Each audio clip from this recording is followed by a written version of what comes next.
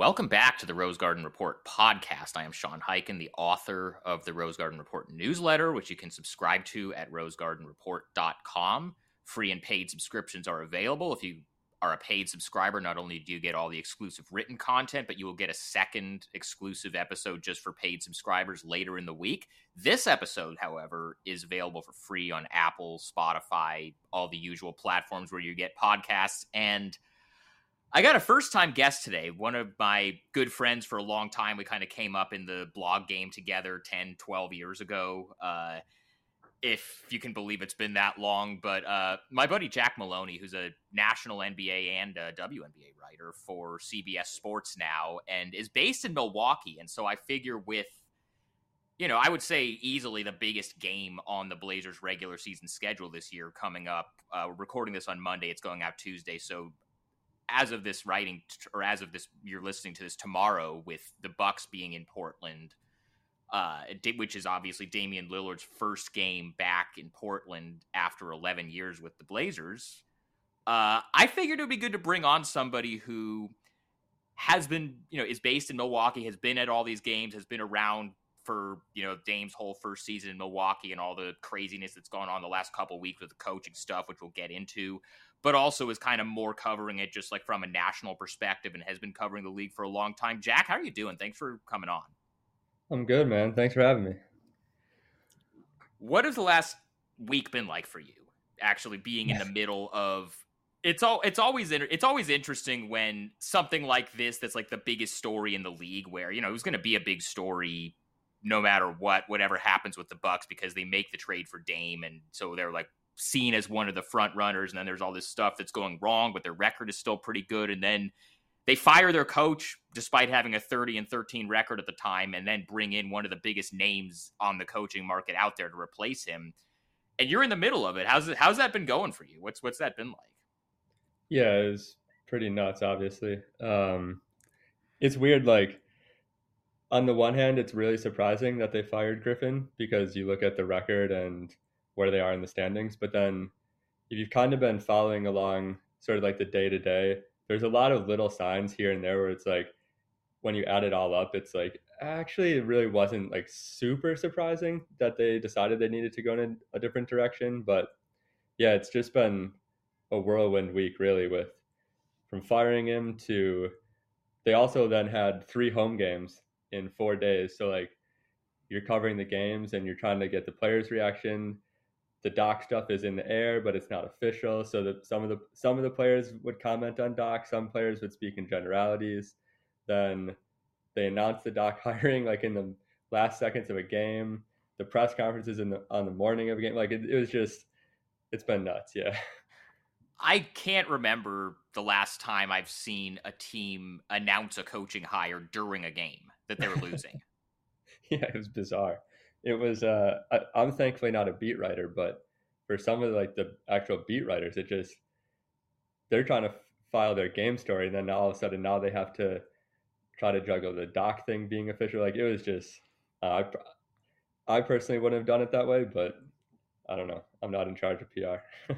Right. And the Doc thing is also interesting, because then there are all these reports that now come out after the fact that he was a unofficial consultant to Adrian Griffin, who then ends up taking the job once they fire him. And he sort of pushes back on that at his introductory press conference. And really, the whole thing is just very like, and I think if you look behind the scenes, and you've been there the whole time, like, when was the first time you kind of realized that, maybe everything isn't going as well as the record, just having been there? Was it for you? Was it the Terry Stotts thing, or was it some of those early season losses where Giannis was like diagramming plays in the locker room with media there, or the indie stuff with the play-in tournament, or the game ball thing with Giannis? What was it for you with the first time that like alarm bells went off in your head that maybe this wasn't going the way that maybe everybody envisioned it going? Yeah, I think it was the Stotts thing. I remember talking to Jim Ozarski, the Journal Sentinel beat writer, during a preseason game, or maybe the first game of the season. I can't remember at this point, but we were talking about the Stotts thing, and it was like, yeah, okay, in a vacuum, it's not that big of a deal. But even back then, we were like, if this doesn't go right, it's going to be the eighth paragraph in the Woj story about why he got fired. Like it was Right. just kind of a bad vibe to start the season. I know they maybe didn't have the greatest relationship. I don't know all the details there, but I think it was more of a Bucks front office. Hey, we're going to hire this guy for some experience, and that just kind of it didn't go the way they might have planned on either side of that relationship. And yeah, that from that point on, it was just like you mentioned, the Giannis diagramming plays, the Portis confrontation in the locker room. There were just so many signs along the way that they just weren't on the same page, him and the veterans. But yeah, the stats thing I think for sure was like it just wasn't a good way to start the season. And then later that day, Dame posts on Instagram like the picture of him and Terry, like because Right. Terry obviously and Damon, I know Terry very well. I haven't really talked to him since all this went down, but Dame posts that picture. He and Terry obviously have a great relationship, and Terry took the job back in I think Right. May or June, like when they had hired Adrian Griffin, and it was like now they're just they want to bring it's a first time head coach. He's coming in with still at that time it was still even though they hadn't done the Dame trade, it's still a team that has Giannis and Drew Holiday and Brook Lopez and Chris Middleton, and they're going to go into the season with expectations of contending. So hiring a first time head coach is kind of a risky move, but they wanted to bring someone in with experience to kind of guide them along. And usually those types of hires are, if it doesn't go well, we have our interim coach right here. We have a guy that can step in who has some coaching experience. Like that was kind of what I saw that being. And then once they traded for Dame, then it's like, oh, this is perfect because Terry knows Dame and he coached him for 9 years before the Blazers made that change. But what was kind of the vibe going back for a second? Cause I want to talk a little bit more about the Dame stuff because obviously from my audience, that's kind of the area of interest with all this Bucks drama, because I think a lot of people and, people in the Blazers organization, like Chauncey Billups openly admitted this on media day that he thinks a lot of Blazer fans are probably rooting for the Bucks to win a championship this year because they know that that's probably not realistic for Portland because everybody wants to see Dame do well. But you were at all this stuff. You were at that parade that they had for him when they first did the trade. You were at like the opening press conference and media day and kind of some of the early stuff. What was it kind of like back then when he first got here and it was like, oh, this is the new thing that's happening now? Yeah, you mentioned that little parade thing. That was another disaster. Which I think it ended up being because of like Dame's flight was delayed or something. It was kind of some logistical stuff that was out of everybody's control. But yeah, that was a bit of a mess. What happened there exactly? So you like the original start time got pushed back like shortly before it was going to start, and then the new start time was like 2 p.m. local time, and he didn't end up getting there till like after 5 local time, and then he basically just walked through a crowd and into the arena and didn't say anything. And I don't think most people there could even see him because of he wasn't on a stage or anything. He literally just walked through a crowd, um, which I don't know. Some of that stuff you try your best and it doesn't work out, but that was sort of a strange start to the whole Dame experience. But yeah, I do think going to then media day, I wouldn't say he was disappointed. I mean, maybe he was internally, but I definitely think you could sense some sort of maybe reservation is the right word of just sort of how is this going to work? It was I don't think it was what he was expecting heading into the summer. Well, we all know where he wanted to go.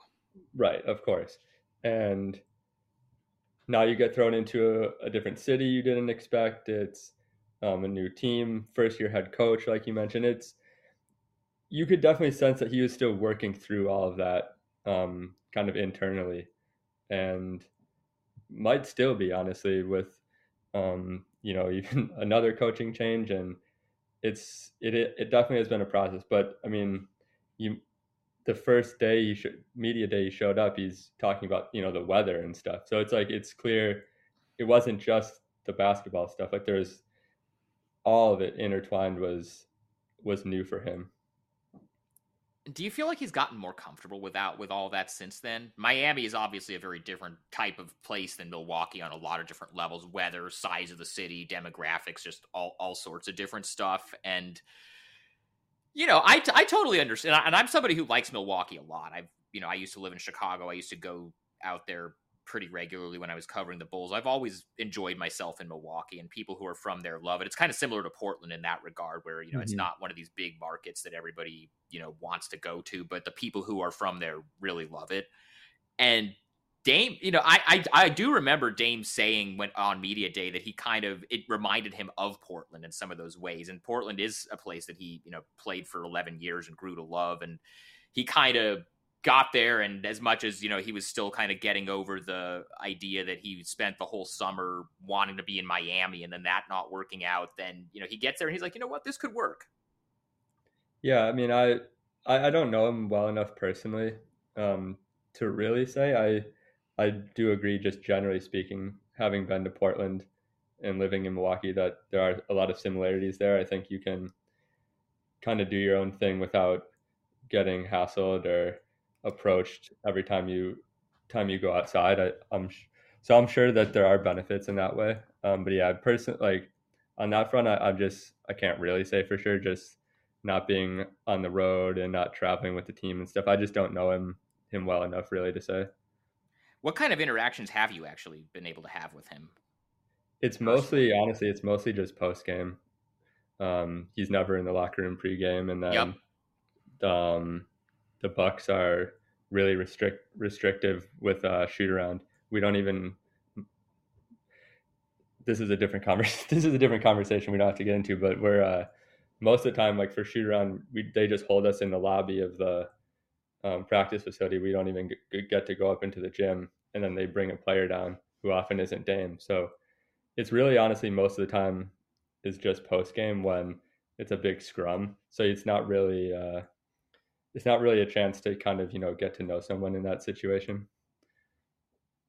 Yeah, it's probably a little bit better on the road. This stuff is always Yeah, I mean, the thing you said about him never being in the locker room pregame, he was that's a veteran move. yeah, I'm in the Blazers locker room all the time now, and it's a very now that he's gone and it's a rebuilding team, it's a much younger group, and so all those guys kind of don't know better yet. They don't know that they can avoid us by just not being in their pregame when we're allowed to right. be in there. Dame's a vet. Dame knows Yeah, when to be in there and when not to. So he's gonna make it hard in that way. But Dame is always, and I'm sure he's the same way in Milwaukee too. I've seen some of his post game media stuff. I haven't followed it too closely because I've been so tied up with covering the team that I cover. But he pretty much is always willing to talk after games. He's always very thoughtful. He's always very honest. He's very upfront about stuff. I thought as far as like superstar players go, he's very, he's basically the best you can ask for as far as covering somebody like that on a day-to-day basis.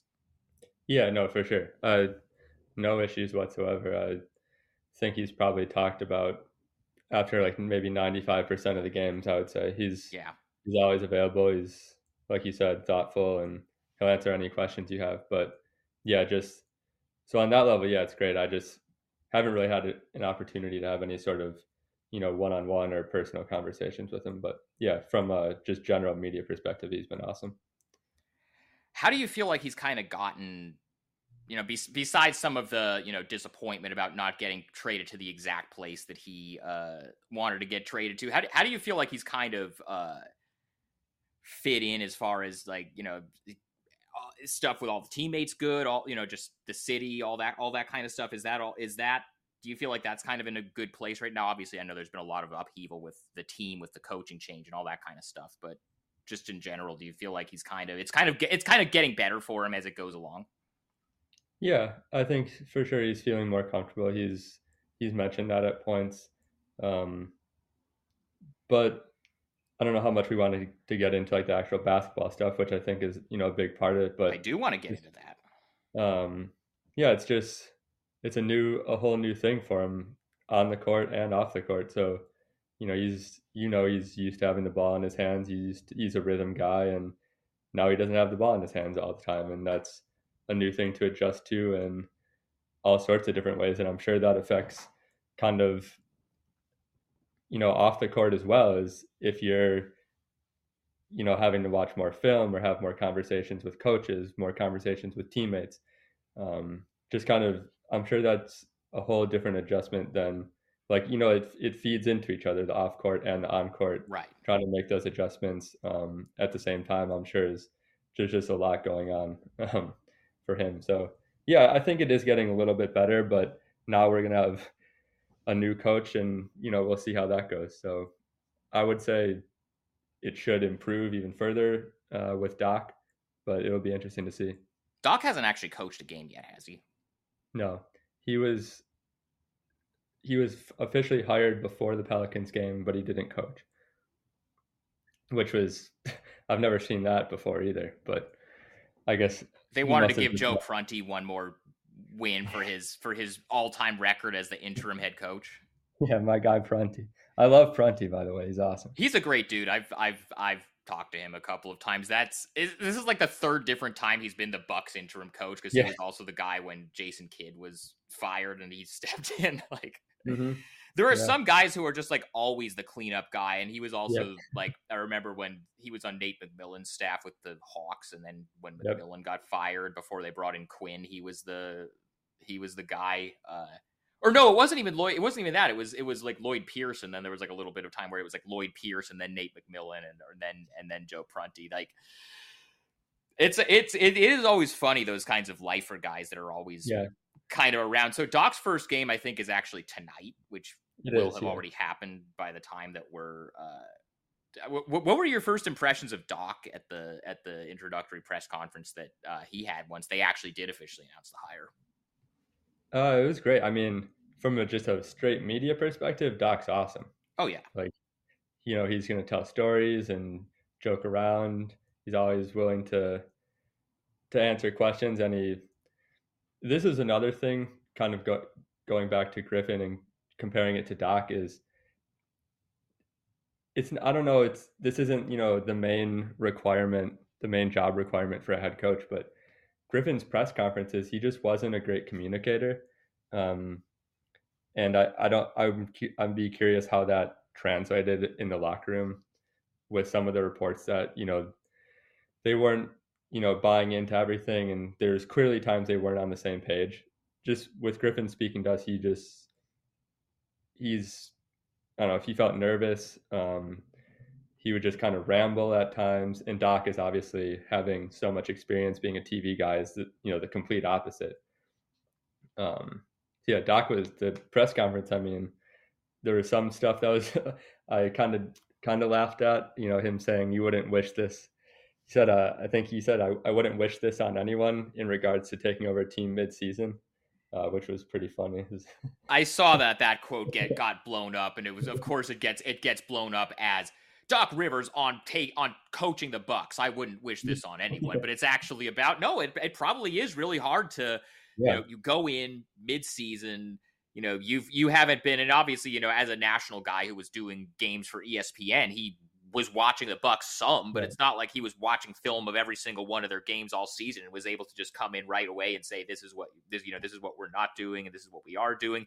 And then he already immediately he's already hired Dave Yeager and then Rex Kalamian as two of his new assistant coaches. He's kind of revamped the staff a little bit. So it's just a whole lot of just getting all that stuff adjusted mid-season. And I mean, that probably is hard. And I mean, they paid him a lot of money to do it. And I think the bar was set so low with just, now all the stuff is coming out. Of course, like after the fact, you're getting the 3 different stories that come out. There was like the Athletic one, there was the ESPN one, there was the Chris Haynes one. There's always like the after the fact, this is what actually happened behind the scenes that always kind of comes out. And so it seems like he really just was totally out of his depth as far as like Griffin was, as far as like, communicating with players and getting everybody to buy into what he was doing. And so the bar that kind of sets means that just by coming in and being competent, Doc Rivers is going to exceed that bar. But No, I'm real absolutely. interested to see how that ends up going. And this is going to be actually, so if he's coaching the first game tonight, then the Portland game on Wednesday is going to only be his second game. So there's just, Hmm.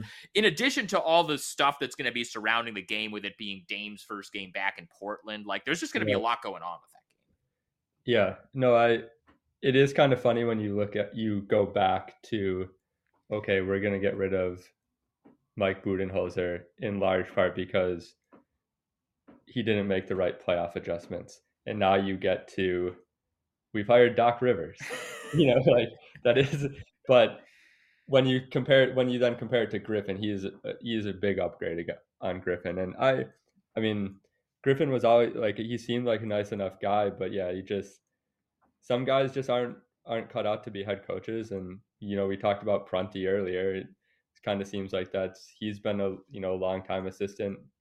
I think some guys are just better suited to be assistants, and that kind of seems what the case is for Griffin.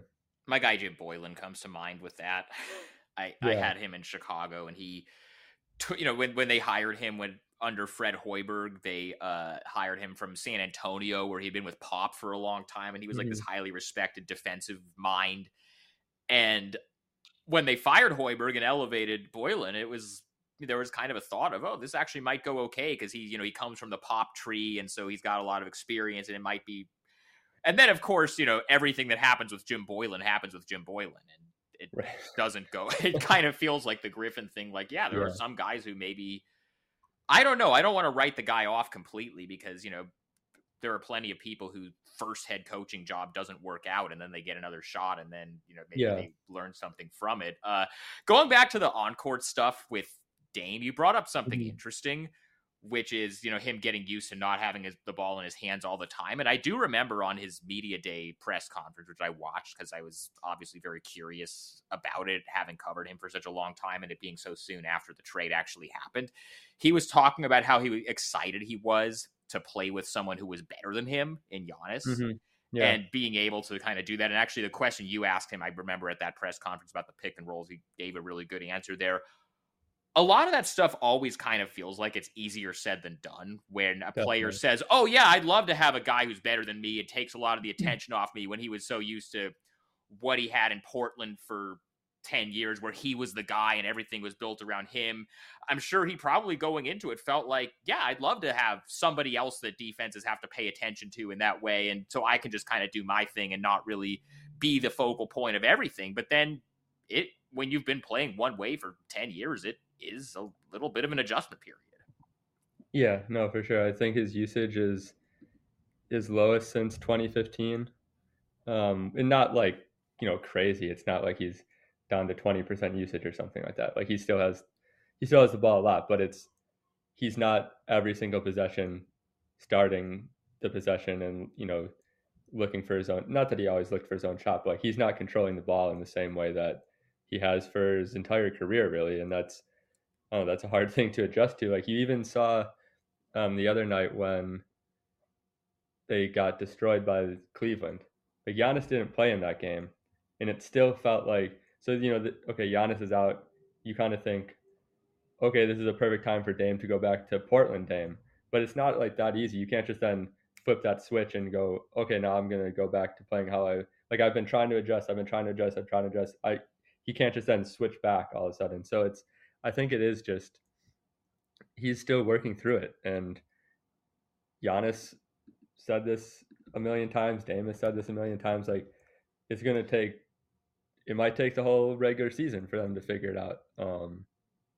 But then at the same time, like I mean, their offense is awesome. Like it's not like they aren't scoring a ton of points. But it's definitely been an adjustment period for Dame that I don't think he's completely comfortable with yet.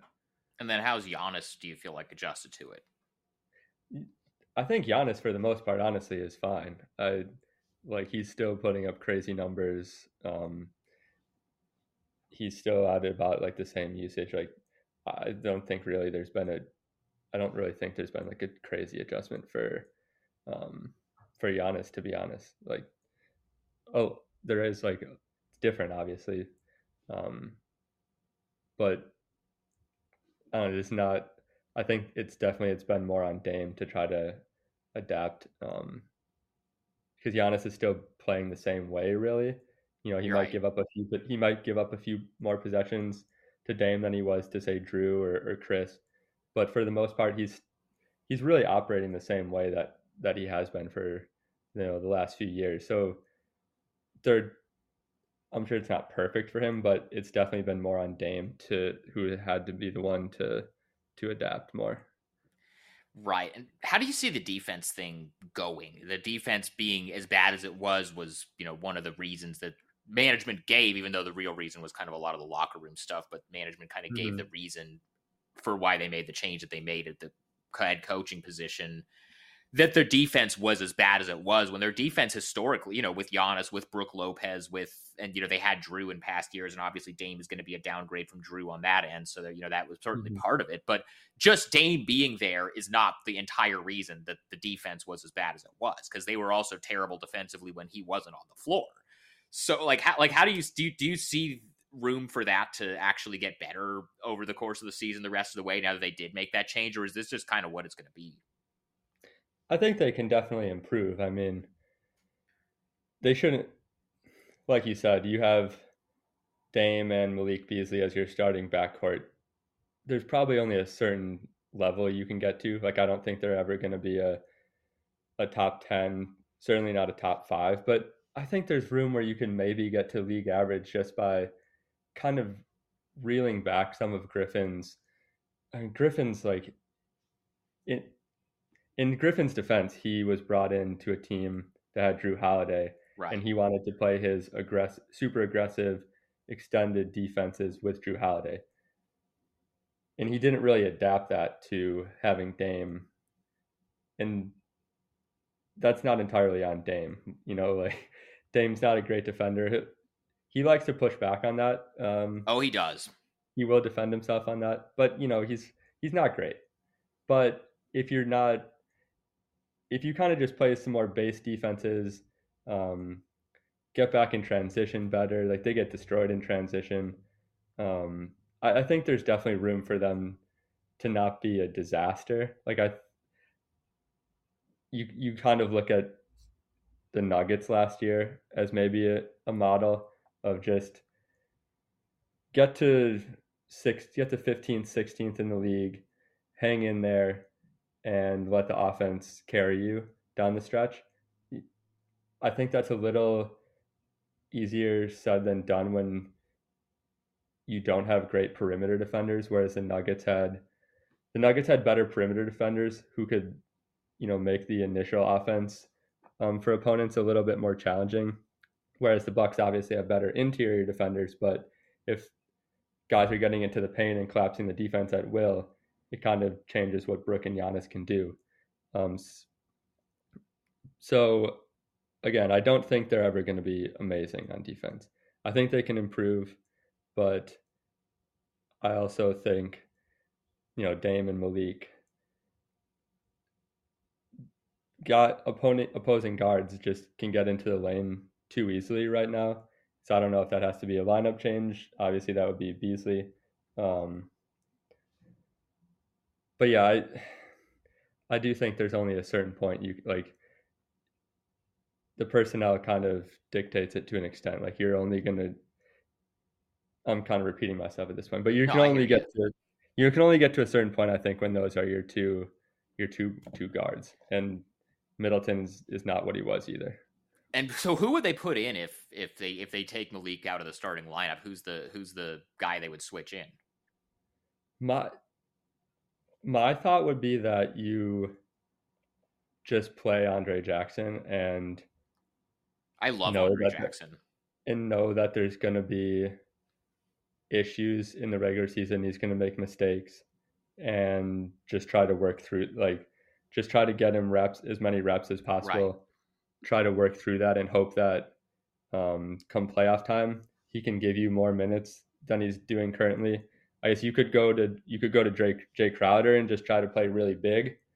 Um, I'm sure they'll do that at times, but yeah, I think just athletically, size wise, in the back, like it's an issue, and you hope that the offense is so good that it doesn't matter.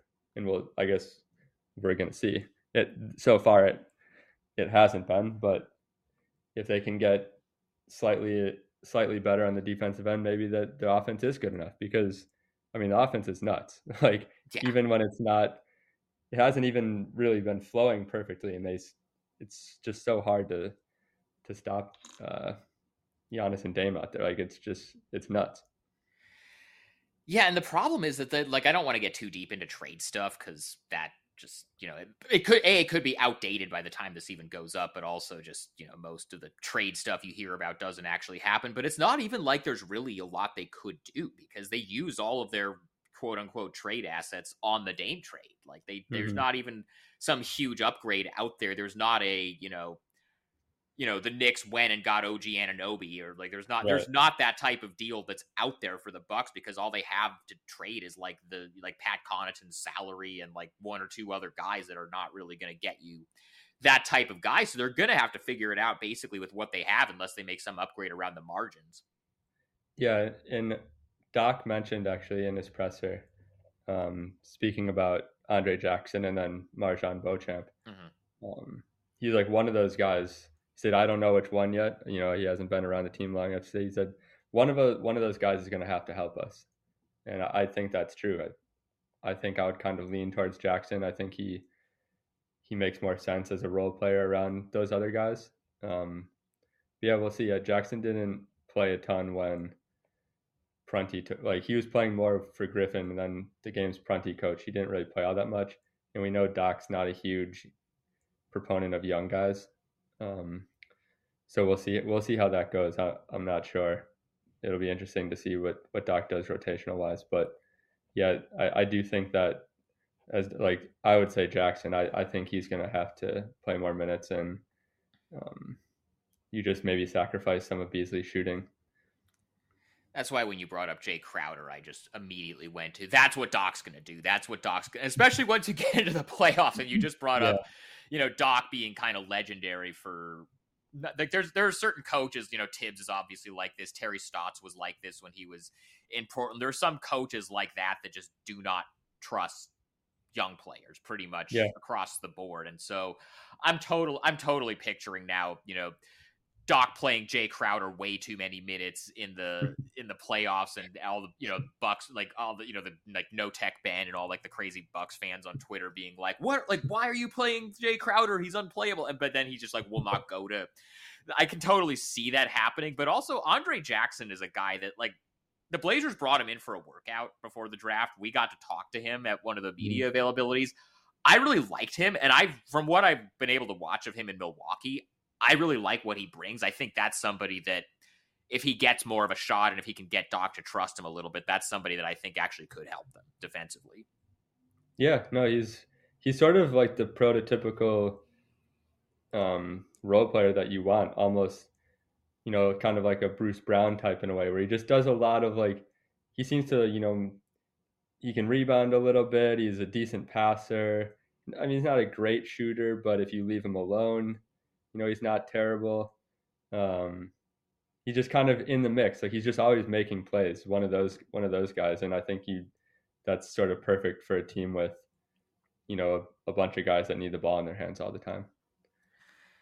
How much of a say? This is probably too early to tell this, but when you bring in a coach of Doc's stature, especially one who at past stops in his career, namely like Clippers, even though it didn't really go well, has had a lot of say in like personnel stuff. Do you think there's going to be any of that? Like, do you think Doc is going to have a lot of input into what they do or don't do with the deadline or in free agency or any of that kind of stuff now that he's there? I'm sure. Like you said, there's just for right now, there's really not like a ton they can do. I'm sure they'll work around the margins and see if they can, maybe flip Beauchamp in a few seconds and Connaughton. Like I don't really know what that can get you. I'm sure they'll try, but I'm sure come the summer, if there's more flexibility, I'm sure Doc will have some sort of input. I mean, he's reportedly signed through 2027, so he views this as I'm going to be here for a few years. Personally, I'm not sure he'll fulfill that contract. We'll see. But at least for now, this is, he's going to be the coach through the Dame and Giannis experiment. So I assume that he'll have some input there on what players he wants. Yeah, I mean, usually coaches, when they sign a contract that long, unless it's like Eric Spoelstra or something, they're not gonna, probably be there that whole contract. But that's also the kind of contract and the kind of money you have to give somebody like Doc Rivers, especially to get them to come in mid-season and have to kind of learn on the fly and take over, with all this stuff going on. Yeah, no, absolutely. I mean, you already seen it, like you said, he's already brought in his own assistants with Jaeger and Rex, and I'm sure come the summer they'll be like, if there's minimum guys and stuff, they'll be doc guys for sure. Yeah. Do you think that ultimately, by the time of the playoffs, do you think that this team, let's say they don't make any major personnel moves at the deadline, and that this is the team, and now they're going to have about half a season of Doc being there. Do you think that this team this year can win 3 playoff series in the East and go to the finals? I think it is possible. I mean, they have Giannis and Dame. It's right. Like I don't want to rule that out. Right. I think if Griffin was still coaching the team, I would have said no. I think the defense was that bad, and I don't think there wasn't enough buy-in. Now, obviously, we haven't seen them play with Doc, but you assume there's going to be more buy-in. You assume the schemes and just overall coaching is going to be better. So, yeah, I think it is possible. I think we saw, I mean, you can bring up the caveats of the Celtics game with the schedule and some of the shooting discrepancies and stuff. But, like, you saw, like, Giannis and Dame, regardless of the coach or whoever, like, those are some of the most competitive guys in the league. Like, they are going to raise their level, raise their intensity come playoff time, no matter what the situation is. I'm not going to rule that out. I mean, it's the Sixers and the Celtics. Like, could they? Those are the 2 teams I would say you probably have to worry about. Yeah, I mean, I don't think it's impossible that Giannis and Dame could lead them past both of those teams. Like, for sure. I think I wouldn't make them the favorite right now, but I wouldn't be surprised at all if they end up winning the East. Who do you have as the favorite right now? Boston? I would say, yeah. If Boston's healthy, I think just Porzingis adds such a different dimension. I think they're just really hard to guard, and obviously can guard well themselves. So I would say Boston right now, but I mean, we've seen them in the playoffs have their issues, and you want to go back to some of the on-court stuff with the Bucks. Like, yeah, the defense isn't great, but the last 5 minutes of the playoff game, they have Giannis and Dame. Like, right. So yeah, and you got to see that a little bit with that Sacramento game last week where Dame hits the buzzer beater to win it. What was that like for you to actually? Because was that the first time you'd ever been in the building for one of those with him? A buzzer beater, yeah. He's had some clutch moments throughout the season. Even just opening night, he basically won them that game versus Philly. I think he had like something like 16 of the last 18 on opening night versus Philly. The Dallas game in Milwaukee, he basically won them, and then obviously the Sacramento one, which was interesting because he actually hadn't been having like a great game, and had already missed multiple threes in the final minute of overtime, and then the Kings kind of choke it away a little bit. Brook hits a 3 to cut it to 1. It's a 2-point game. Then eventually, like a few seconds left, and he pulls up from 30, 35 feet, and it was just like you just knew it was going in. Like, I don't really know how to explain it, but it was like, before he even shot, I was like, that's in. Like, it's going in. It was insane. That was I mean, it was awesome. Like, just seen a million of those. Seen the Oklahoma City one in 2019. I've seen so many of those over the years. Like, the first time you get to see it in person, it's like a different thing, though. It was nuts. It was like, I mean, Giannis even said it after the game. He's like, no offense to Chris, but He's like, I've never seen a shot like that. Like no one on our team can, no one I've ever played with can do that. I bet Chris feels the same way. I'll bet Chris didn't take offense to that at all. Yeah, no, it was funny. Like, you mentioned like how it is for us to see that. I think the same. Honestly, his teammates felt like the same way. It was strange. These are guys. Giannis. I mean, Giannis has won a title. Brooks won a title. These are guys who are veteran guys, have been in the league and played against, seen, you know, all these amazing players for a long time. But it is when it's on your team and it happens for you and you get to see it in person, it's just different. And I think like Giannis, I would say, was like giddy after the game. Mm-hmm. Like he was just so happy, and um, it was just like it was a unique experience to see Giannis react that way to another player, because obviously he's usually the one, you know, doing the amazing things. It's one of those things too where, for all the, they do the trade and then things, there's all these kind of ups and downs in the season, and there's, you see some of the talk and you see some of the debate about like, was this trade worth it for them? Is Drew Holiday is it enough of a downgrade defensively from Drew to be worth the upgrade offensively? And then something like that happened. You're just like, oh yeah, that's right. That's why they did this. That's why you do this deal if you can do it. Yeah, no, absolutely. I mean, I love Drew. Drew is amazing. I'm glad that he's on the Celtics, but it is, no, he can't do that. Like, he's not doing that in the playoffs. He's not doing that at the end of games. Right.